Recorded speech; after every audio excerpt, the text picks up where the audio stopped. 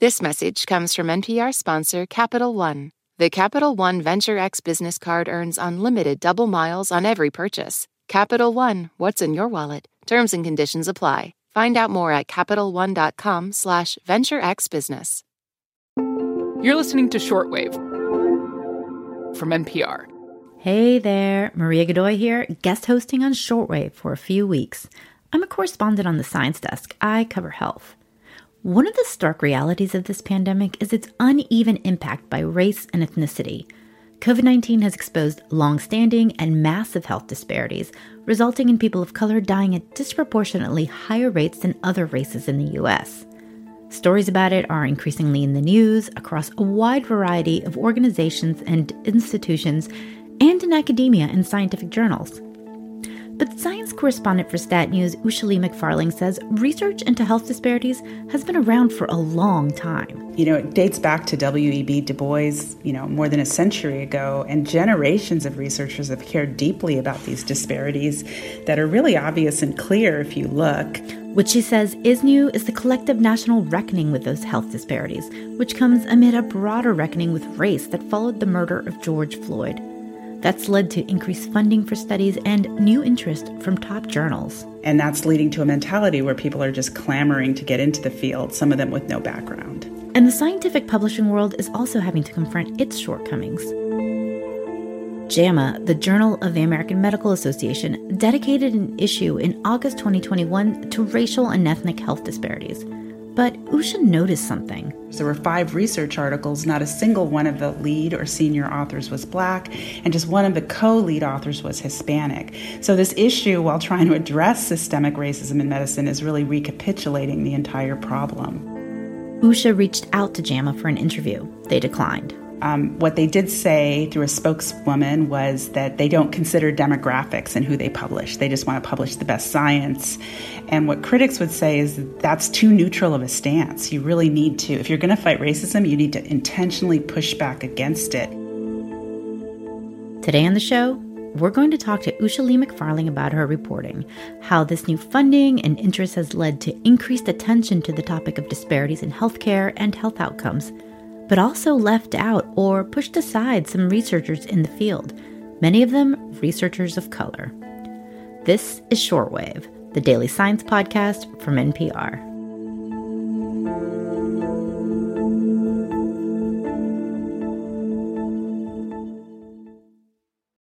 This message comes from NPR sponsor Dana-Farber Cancer Institute. Breast cancer cells multiply faster because of CDK4/6 proteins. But what if blocking those proteins and stopping runaway cell division was possible? Dana-Farber scientists laid the foundation for CDK4/6 inhibitors, new drugs that are increasing the survival rate for many advanced breast cancers. Dana-Farber's momentum of discovery keeps finding new ways to outmaneuver cancer. More at danafarber.org/everywhere.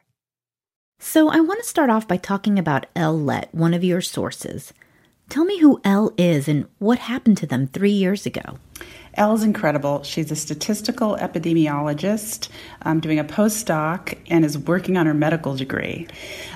3 years ago, she, with her mentor, wrote a paper examining the lack of Black physicians in the workforce and the lack of Hispanic physicians in the workforce.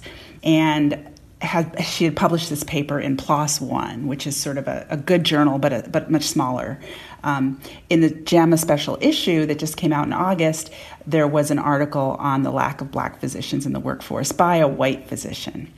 And what she told me in our interview is that she had submitted that work to JAMA 3 years ago. They had absolutely no interest. They didn't even send it out for review. Wow. So when it came from Elle, there was no interest. 3 years later, it's up there in a special issue.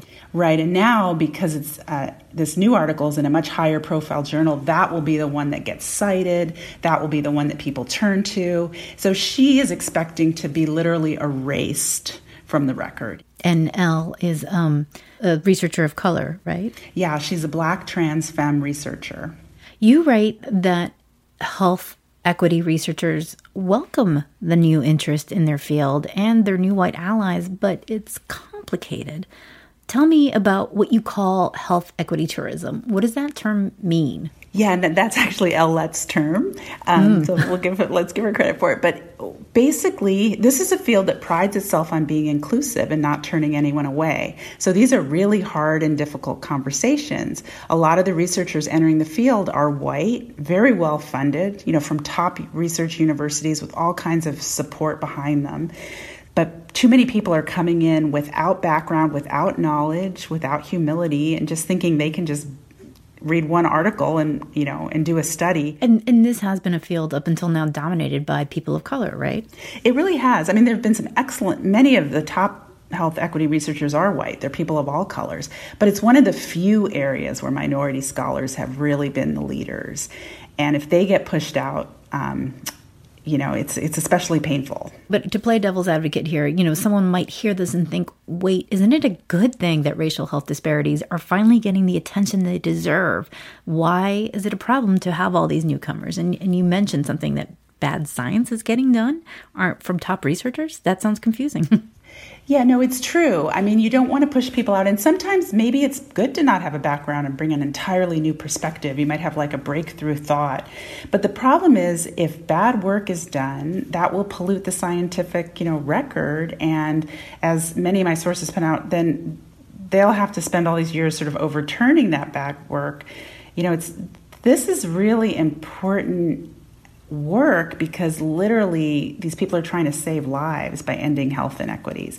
So you can't have people sort of traipsing in, publishing one or two studies that aren't good and leaving. It just could harm this field where literally lives are at stake. There's one example you gave in your article. It was offered by Jorge Caballero, who is a researcher, and he was pointing to one high-profile study looking at COVID death rates that were higher in Black patients than in white patients because they were more likely to get treated at poor-performing hospitals. I mean, that sounds important. What was the problem with that study? Well, yeah, that study was widely covered in the media, and a lot of people were like, well, this is good because it's exposing systemic racism, that, the quality of hospitals, which is based on the quality of a residential area, which is, a huge issue that's involved racism and redlining and why certain neighborhoods are poorer than others. So we really need to highlight this.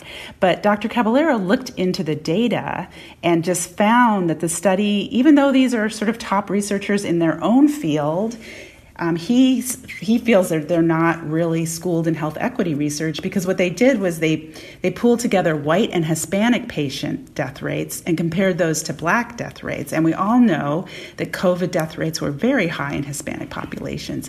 So that, you shouldn't add them to a white group and compare them to Black. So that underestimated the actual higher death rates. And they feel that this was poor work and that any basic health equity researcher would have seen that right off the bat. And so there's many, many studies like this that are kind of sneaking into the literature. And once they're published, and unless they get retracted, which rarely happens, they stay there and they get cited and they continue on. And people look to these journals, to JAMA, the New England Journal of Medicine, and others. Doctors look to these for guidance and to make decisions. So if there's poor research in there, it really trickles down into patient care. And one thing we talk about is who gets to do the research and who does research has to do with who gets the funding for that research. And one thing you wrote is that the new funding for health disparities research that's coming into the field, some of it is structured in a way that favors better resourced researchers, which often means researchers of color get left behind. Can you talk about that? You gave an example of new NIH grants. If you go to a big research university like a University of California campus or Harvard or Duke, they have huge offices of people that are there to help you fill in your grant, make sure all the details are right. These grants are really a heavy lift to submit. Researchers at smaller universities or historically Black colleges and universities, they often might have one person to help or have to submit the grants on their own, all while teaching and trying to do the research and working on community-based research, which involves a lot of meetings with the community and it's very slow and labor intensive. So they're kind of already behind to begin with. So they're really calling for NIH to equalize the playing field and make it easier for people who don't have all those resources behind them. Another thing you mentioned in your reporting is that some grant applications are phrased in a way that seems sort of geared toward white researchers. Yeah, this is from another amazing source of mine, Dr. Whitney Sewell, who's a lecturer at Harvard. She works on HIV prevention in Black women, and she's filling out this grant. And in addition to all of the other things you have to fill out, there was a whole section, how will you contribute to diversity efforts, at your new institution? And she said, hey, wait a minute, I'm an only, I'm a Black woman. I'll probably be the only one in my department. I just contribute by existing. This was a specific grant for underrepresented minorities. So it was already targeted to people who, are underrepresented. So, so her feeling is it's that added burden. It's what people call the minority tax. You have to not only get the job and do the research and get the grants, you have to be the chief diversity officer as well. You write that researchers of color feel they pay a minority tax in another way, too, in the sense that they're often being asked to comment on or contribute to the work of newcomers to the field, but they're not necessarily getting any credit for it or advancing their own careers. Tell me more about that. Yeah, it's a really important point. And I don't think people are asking for a quid pro quo, but they're saying, look, if you want my ideas, if you want me to review your grant on health equity research, if you want to use my data that I collected on, COVID vaccination rates in, minority populations, maybe you should also ask me to be on the grant with you. Maybe you should ask me to be a co-author. Their field is much more collaborative, so they're used to working together and not just getting asked for something and never hearing from the person again.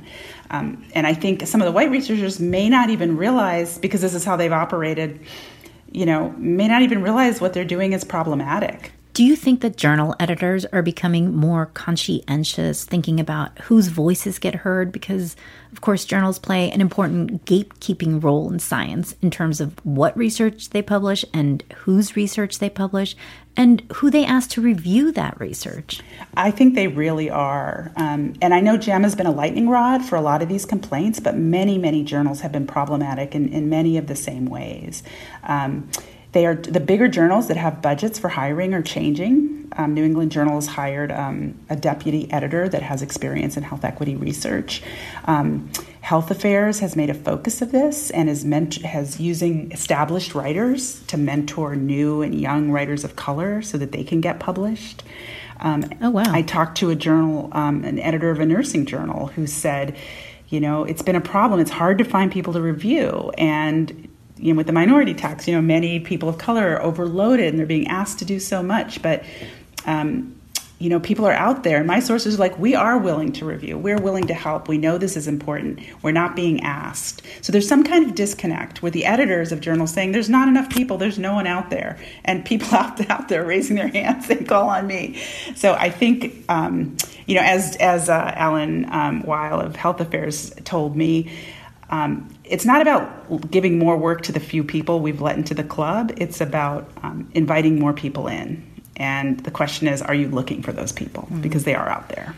Any last thoughts and reflections on your reporting? What would you want a listener to walk away with after hearing this conversation? Yeah, thanks for asking. I hope people don't think this is insider baseball, like some academic medicine journal intrigue. This work is, we have a country where people of color are dying at higher rates of almost any disease you look at, whether it's COVID, diabetes, Alzheimer's, cancer.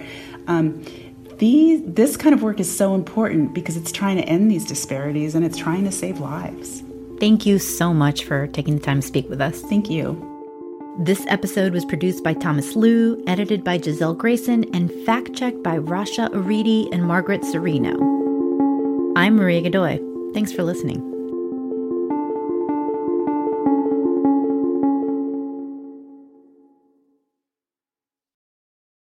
This message comes from NPR sponsor Capital One. The Capital One Venture X business card earns unlimited double miles on every purchase. Capital One, what's in your wallet? Terms and conditions apply. Find out more at CapitalOne.com/VentureXBusiness.